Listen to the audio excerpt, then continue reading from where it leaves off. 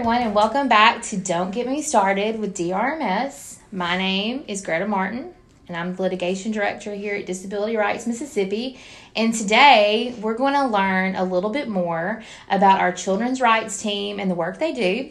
And I have a very important guest here today. Her name is Victoria Anderson, and she is our children's rights attorney, and she oversees the work of the team alongside our legal director, who you heard from in our previous episode.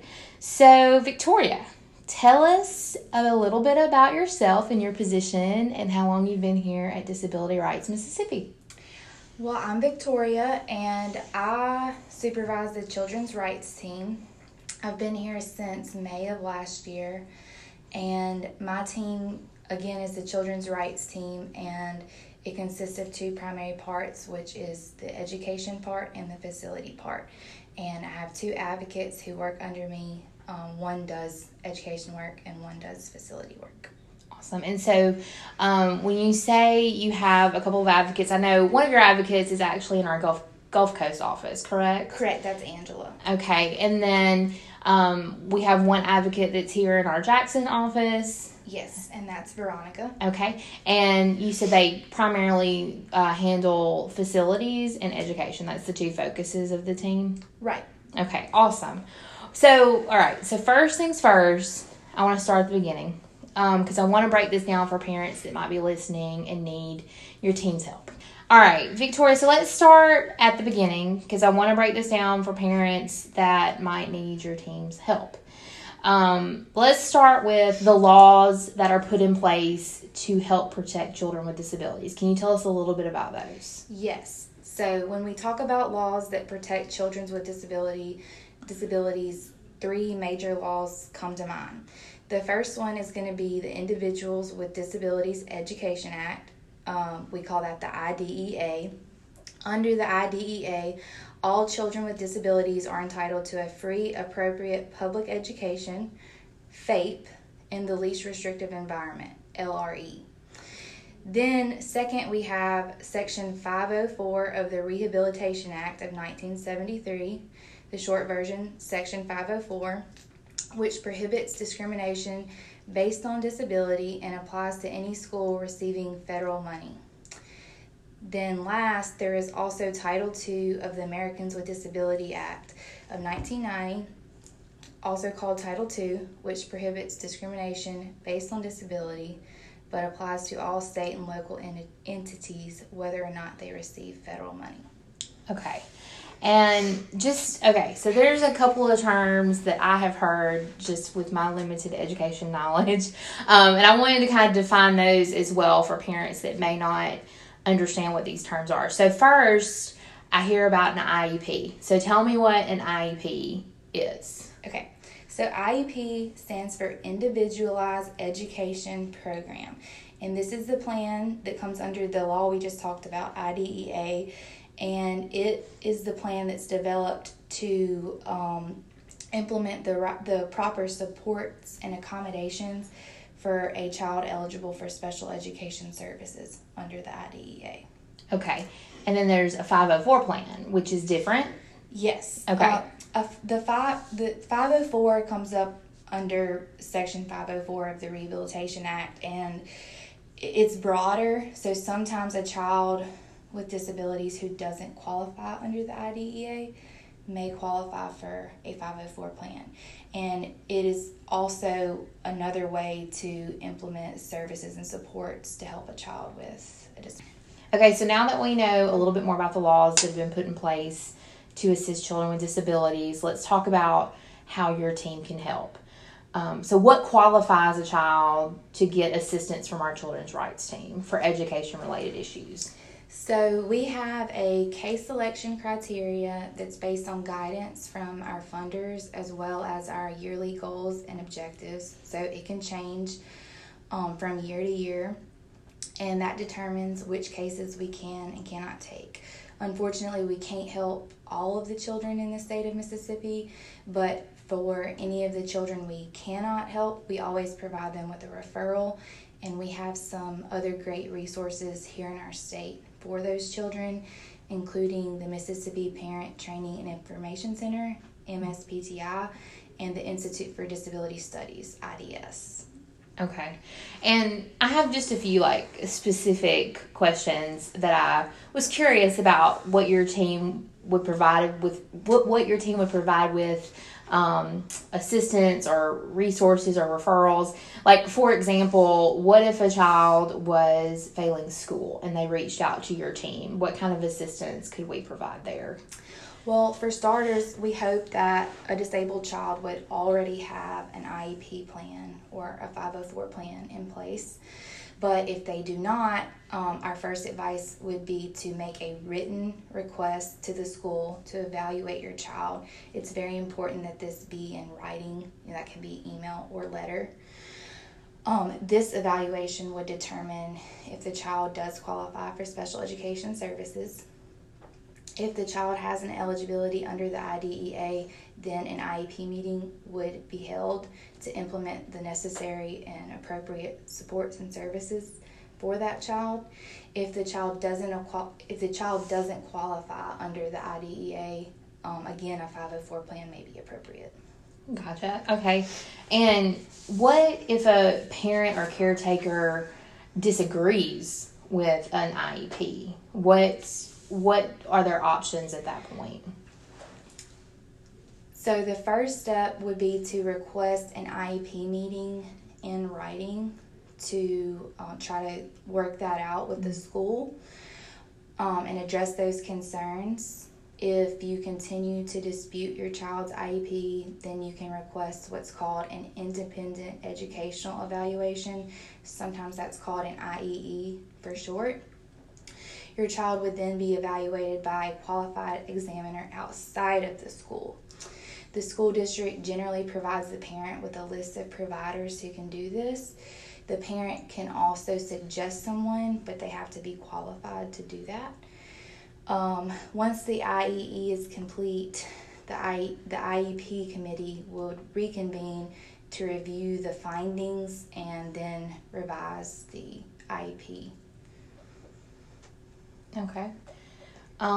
So these are all processes that if a parent or caretaker needed assistance at any stage, they could reach out to DRMS and be connected with your team to get assistance? Yes, and again, we would have to see if they met our case selection criteria, but assuming that they did, we would be able to help. And a lot of times, even if they didn't, we might be able to provide some kind of technical assistance. Mm-hmm. And at the very least, we would always provide a referral. Okay, great. So kind of switching over, I just want to talk about another area of your team's work. I want to address the protections that are in place when a parent suspects that their child might be being discriminated against based on their disability. So what kind of protections does a parent have, or what kind of options does a parent have if their child is faced with that kind of action? So students with disabilities are protected against disability-based discrimination, and they also have a right to reasonable accommodations under both the Americans with Disabilities Act and Section 504 of the Rehabilitation Act. In the past, when we've seen these types of issues come up, we have had parents, write to the school, and if they aren't able to resolve it with the school, to file an OCR complaint. Mm-hmm. So what about bullying? What protections are in place for that? I know that's a big concern and kind of a prevalent thing that's happening in schools. What can we do to help, and what kind of protections are in place for that? So both bullying and disability harassment can be a form of discrimination that would, again, violate 504 and Title II. Harassment can also break other civil rights, child abuse, and criminal laws. Under Mississippi law, each school has to have a bullying plan on how they address the bullying issues, so that can be a method for a parent to use to correct those types of issues. And although the IEP doesn't specifically have a provision addressing bullying, the IEP process can be used to address those issues, because bullying can affect the free, appropriate public education that they're entitled to. Right. And that bullying plan, is it available? Like, if can a parent request that from a school? Or it might even be part of their handbook. I mean, how does the parent normally get that plan if they want it? Well, it's different for every school district, but yes, usually you can find a lot of information in the school district's handbook on bullying. As far as the plan and the IEP, that would be up to the IEP committee to develop that. But when things aren't being addressed and you have an argument that it's affecting their education, then it would be something that would be appropriately addressed in the IEP. Okay. So now moving on, and that was mostly us kind of chatting about your team's education-related work. And so I kind of want to flip over to an area where your work and my work overlaps a little bit, and that's with facilities. Your team regularly monitors facilities that house juveniles, provide services to children with disabilities. My team typically oversees facilities where adults are provided program and services or where they are housed. So talk to me a little bit about what the children's team do when they monitor facilities. Okay, so as the PNA, we have a mandate to investigate all allegations of abuse and neglect. So normally on the children's team, what that looks like is the advocate, Veronica, who does the facility work, she'll go in and she'll provide training and information to the children and the staff. She will also monitor and investigate the facilities. She can go anywhere that the residents can go and look for compliance issues and that sort of thing. Often the children, they don't have any idea what their rights are while they're in facilities, and so that's a big, the rights training is a big piece of what she does. Because her work educates them on what can and can't happen there. And so after the rights training, the children will have an opportunity to talk with her one-on-one, and then they can make a complaint if they want to. And we also do get calls in occasionally for the facility work, but normally those cases are gotten from the advocate being out in the trenches and talking with these kids. Gotcha. And so an issue that keeps coming up in our juvenile justice work, which I do a little bit of just through our correctional facilities project, is the issue of educating children who are in juvenile justice facilities. For example, DRMS is one of the monitors who oversees the current consent decree with Henley Young Juvenile Justice Center in Hinds County. So I know this is specifically something that is part of that consent decree, but is an issue across the state in these types of facilities. So are children entitled to special education when they are residing at a juvenile detention center? Yes. So under the IDEA, all children between the ages of 3 and 21 are entitled to the free, appropriate public education in their least restrictive environment that we mentioned earlier. And that would also apply to children in facilities as well. Okay. And then, we talked about on previous episodes rights of people in facilities.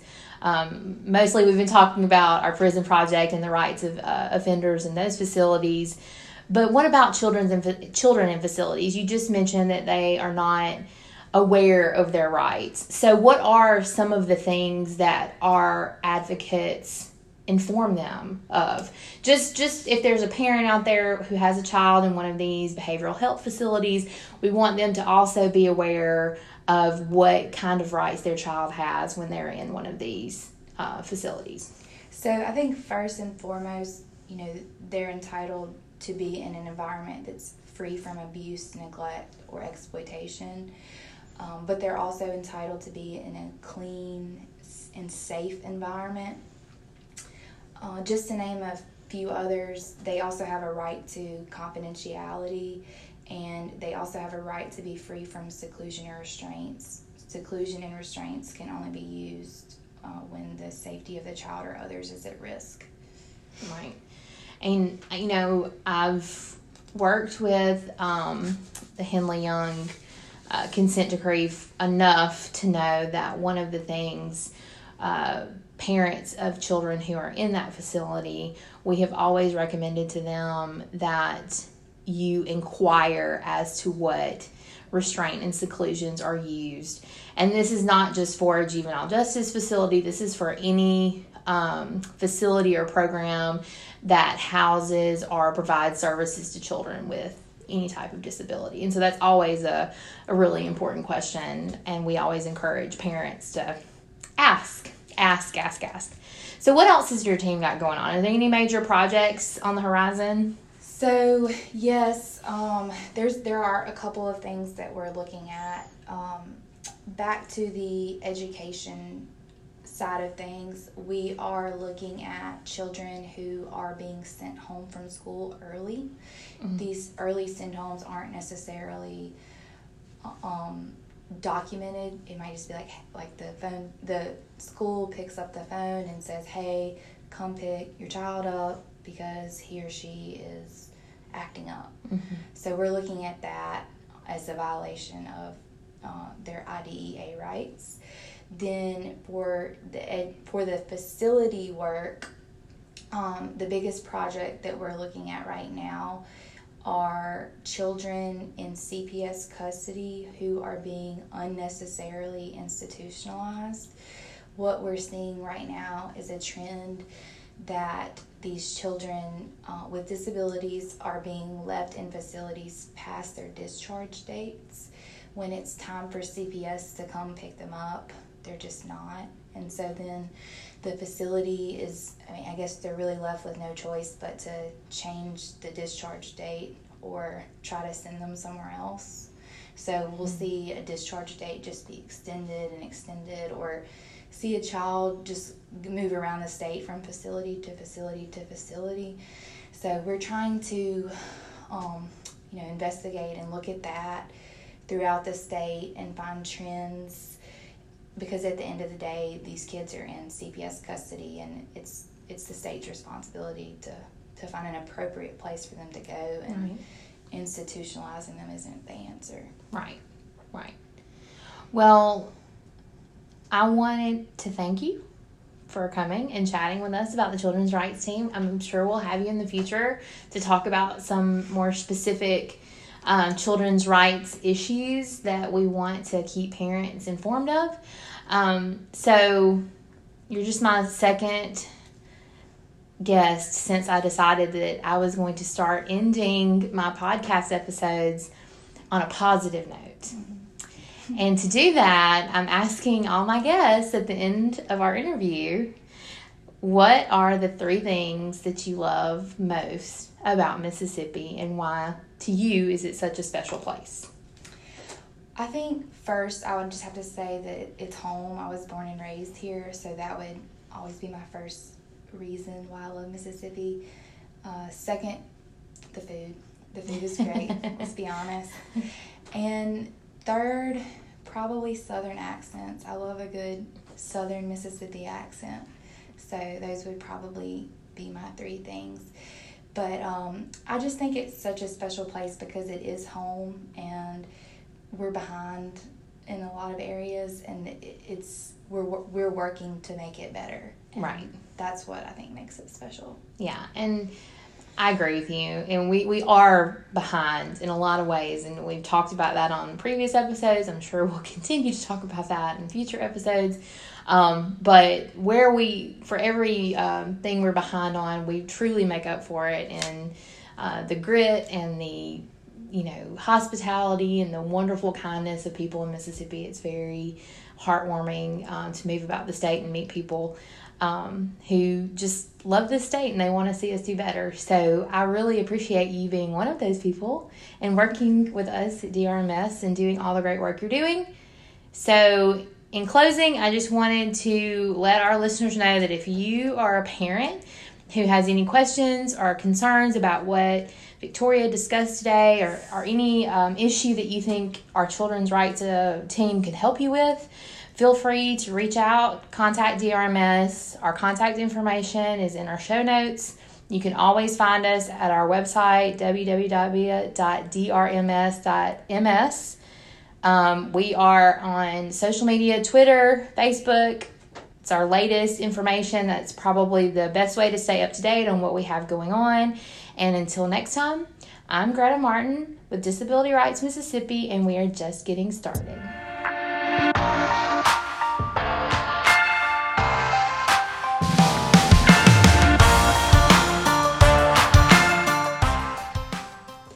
The information provided during this episode does not and is not intended to constitute legal advice.